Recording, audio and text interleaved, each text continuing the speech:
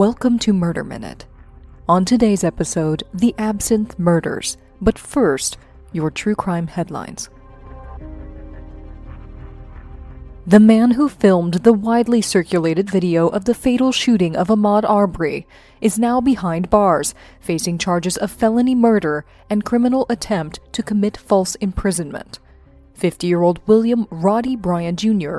was recording as 64-year-old Gregory McMichael and his 34-year-old son Travis chased Arbery down the street in their pickup truck as he jogged through their neighborhood in suburban Georgia on February 23rd. The video captures the confrontation between Gregory and Travis McMichael, who were both armed, and Arbery, who was unarmed. Travis McMichael fires 2 shotgun blasts into Arbery just off screen, and then Arbery stumbles back into view before collapsing in the middle of the street. Gregory and Travis McMichael told investigators that they chased Arbery because they believed that he was responsible for some burglaries in their neighborhood. The shooting drew national outrage when local authorities failed to bring charges against Travis and Gregory McMichael, with one district attorney calling the shooting justified. Gregory McMichael retired last year after more than 2 decades as an investigator for the local prosecutor's office. Because of those ties, 2 local prosecutors recused themselves, citing potential conflict of interest. Those prosecutors are now being investigated for their alleged mishandling of the case. After the video was leaked online May 5th, it drew attention from Georgia's governor, who called it horrific, and asked for the Georgia Bureau of Investigation to take over the case.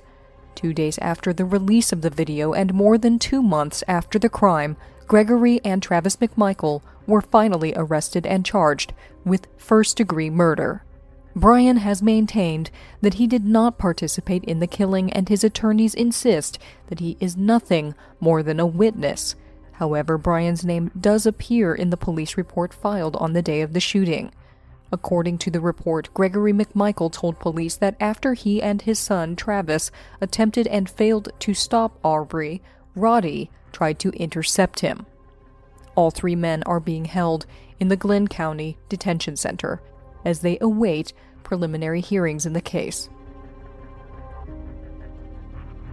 On Long Island, a man was stabbed to death by his son as he participated in a video chat on Zoom. 72-year-old Dwight Powers was on a video chat with about 20 other people when some of the participants noticed him fall over. Moments later, a naked man appeared on the screen near where Powers had been. Other chat participants watched as the naked man stripped sheets off of a bed and put them on the ground as if he was covering something up with them. Several concerned chat participants called 911, but it took them some time to figure out Powers' address to provide to police. When officers arrived at the Powers home, 32-year-old Thomas Scully Powers answered the door. He tried to flee by jumping out of a window, but officers caught up with him about a mile away from the home and arrested him on second-degree murder charges. He was taken to a local hospital to receive treatment for minor injuries he sustained by jumping out of the window, according to police. Those are your true crime headlines. Up next, the Absinthe Murders. But first, a quick break. These are challenging times. So if you've been thinking about talking to someone, it's time to get BetterHelp. BetterHelp will assess your needs and match you with your own licensed professional therapist so that you can start communicating in under 24 hours. BetterHelp is not a crisis line, and it's not self-help. BetterHelp is professional counseling done securely from your home online. BetterHelp has a broad range of expertise available, and the service is available for clients worldwide. Just log into your account anytime to send a message to your counselor, and you'll get a timely and thoughtful response. Plus, schedule weekly video or phone sessions so you won't ever have to sit in a waiting room. BetterHelp is committed to matching you with the right therapist, so they make it easy and free to change counselors if you need to. Plus, it's more affordable than traditional offline counseling, and financial aid is available. BetterHelp wants you to start living a happier life today. Visit their website now to read the testimonials, like this review written on May 24th by a BetterHelp user after counseling with Marissa Sherman for 3 weeks. Marissa has helped me immensely, and I feel like she's very easy to talk to about everything. And she does understand what I'm going through. Or this one about Tracy Faust. Tracy listens to me and is always supportive of my needs. I look forward to writing to her every day. She always responds in a timely manner. She sets aside time for us to have a weekly video chat every week. I feel very lucky to have found Tracy and BetterHelp. Read more at betterhelp.com/reviews and visit betterhelp.com/murderminute to join the over 800,000 people taking charge of their mental health with the help of an experienced professional. Murder Minute listeners get 10% off their first month when they visit betterhelp.com/murderminute. That's betterhelp.com/murderminute.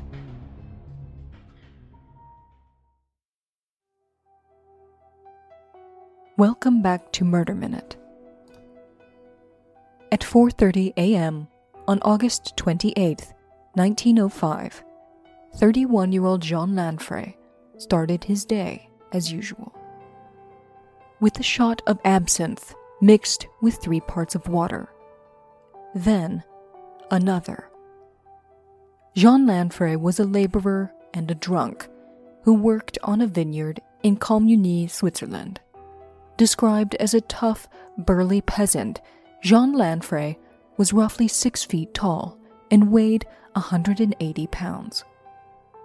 A Frenchman by birth, Jean Lanfray had served 3 years of military service in the French army.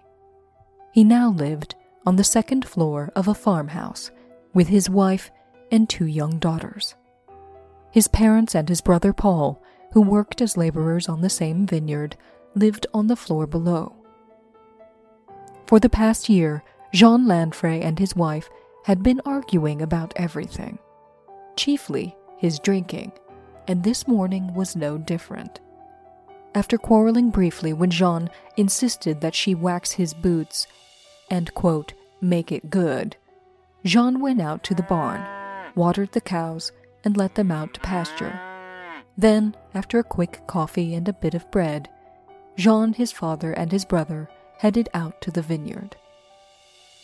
On their way to work, at about 5:30 a.m., they stopped at a cafe, where Lanfray downed a crème de menthe and a cognac. And Lanfray was just getting started. Over the course of the day, between lunch and quitting time, he had 7 glasses of wine. Then at 4:30, the day's work over, Lanfray, his father, and his brother headed home, but not before stopping again at a cafe, where Lanfray had a cup of black coffee laced with brandy. Once home at 5 p.m., Jean Lanfray and his father downed yet another bottle of wine. By now, Jean Lanfray had been drinking for over 12 hours. Unsurprisingly, Jean's wife was in a bad mood. The tension erupted when Mrs. Lanfray reminded her husband that it was time to milk the cows. Jean refused, told her to go to hell and milk the cows herself. Then he demanded a coffee. She put the coffee pot on the stove and went out to the barn. Jean laced the coffee with brandy, and when his wife returned, complained to her that it hadn't been hot enough. She shrugged. Then Jean noticed his boots sitting under the sink, unwaxed. Jean flew into a rage. His father tried to excuse himself and said goodnight to his daughter-in-law, which only enraged Jean more. She stood there, shrugging her shoulders, as her husband grew angrier and angrier. When he started yelling at her, she yelled back. "Shut up," he shouted. "I'd like to see you make me," she replied. "You would you?" Jean went and got his rifle. His father pleaded with him to calm down, but Jean Lanfray raised the rifle and shot his wife in the head. She died almost instantly as his father ran out of the house screaming for help. "Oh, secours, secours." When his 4-year-old daughter Rose ran into the room, she screamed at the sight of her mother laying dead on the floor. He shot her in the chest. As Rose lay dying, Jean went into the bedroom where 1-year-old Blanche was sleeping in her crib. Having killed his wife and children, Jean Lanfray then attempted to shoot himself in the head. But the rifle was too long. He got a string and tied it to the trigger, looped it behind the trigger bar, then held the free end of the string with one hand and the barrel with the other. After several clumsy attempts, the bullet missed his brain and lodged in his lower jaw. Jean picked up his 4-year-old daughter Blanche's body, carried her out to the barn, and collapsed into a deep sleep. It wasn't long before his father returned with the police. They took him to a nearby hospital where the bullet was surgically removed from his jaw. Police described Jean as dazed and incoherent. He again fell asleep after the surgery. When he regained consciousness, Jean Lanfray claimed to have no memory of murdering his wife and children. When they took him to see his 3 victims in their coffins, Jean broke down. A nurse later reported that Jean Lanfray moaned over and over again, quote, "It's not me who did this. Oh God, please tell me that I have not done this. I loved my wife and children so much." The autopsy results later showed that Mrs. Lanfray was 4 months pregnant with a boy. The community was horrified. They knew Jean as a devoted family man who appeared to work hard to support his growing family. On Sunday, September 3rd, a town meeting was held to determine what had made this upstanding father and husband commit such a vile act. For them, there was only one thing to blame: absinthe. Known as the Green Fairy, absinthe is an alcohol brewed with herbs and spices, most notably wormwood, a plant reputed to have a slew of health benefits, as well as hallucinogenic effects. By the mid-19th century, absinthe was a favorite of bohemians, poets, and artists, including Oscar Wilde, Toulouse-Lautrec, and Van Gogh.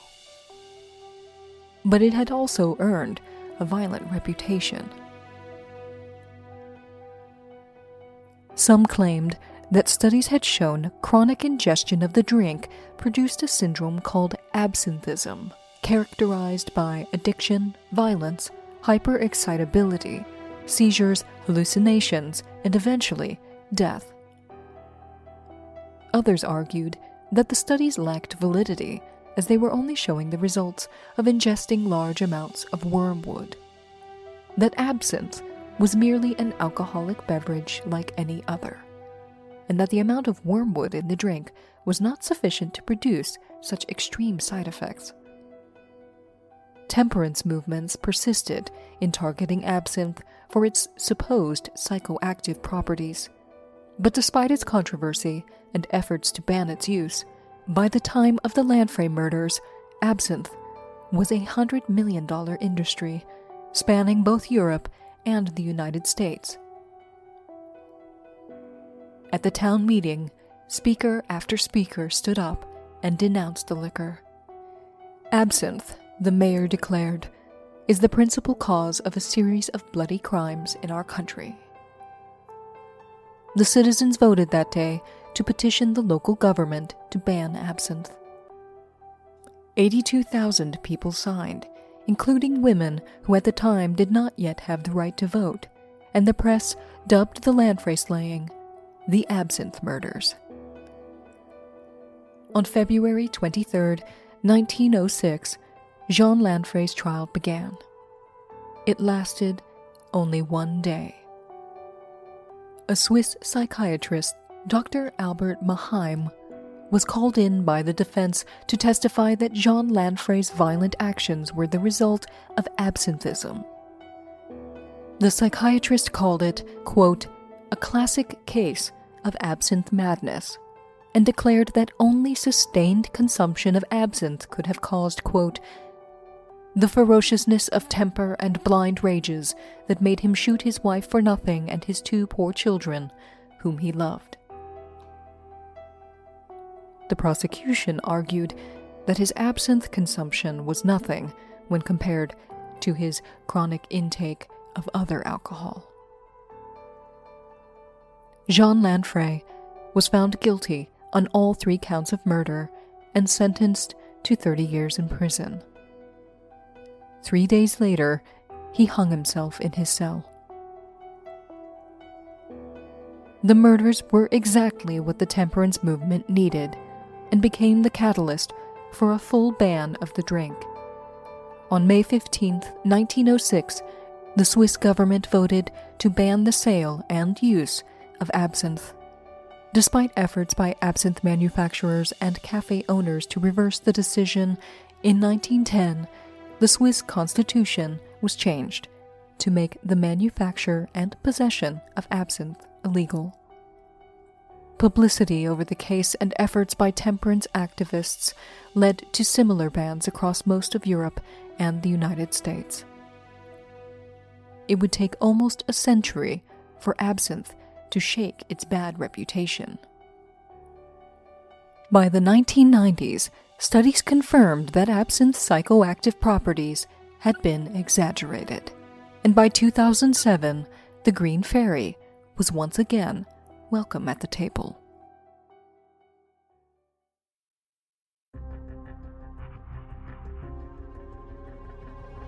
This has been Murder Minute. For true crime anytime, download the Murder Minute app or follow us on Instagram at Murder Minute.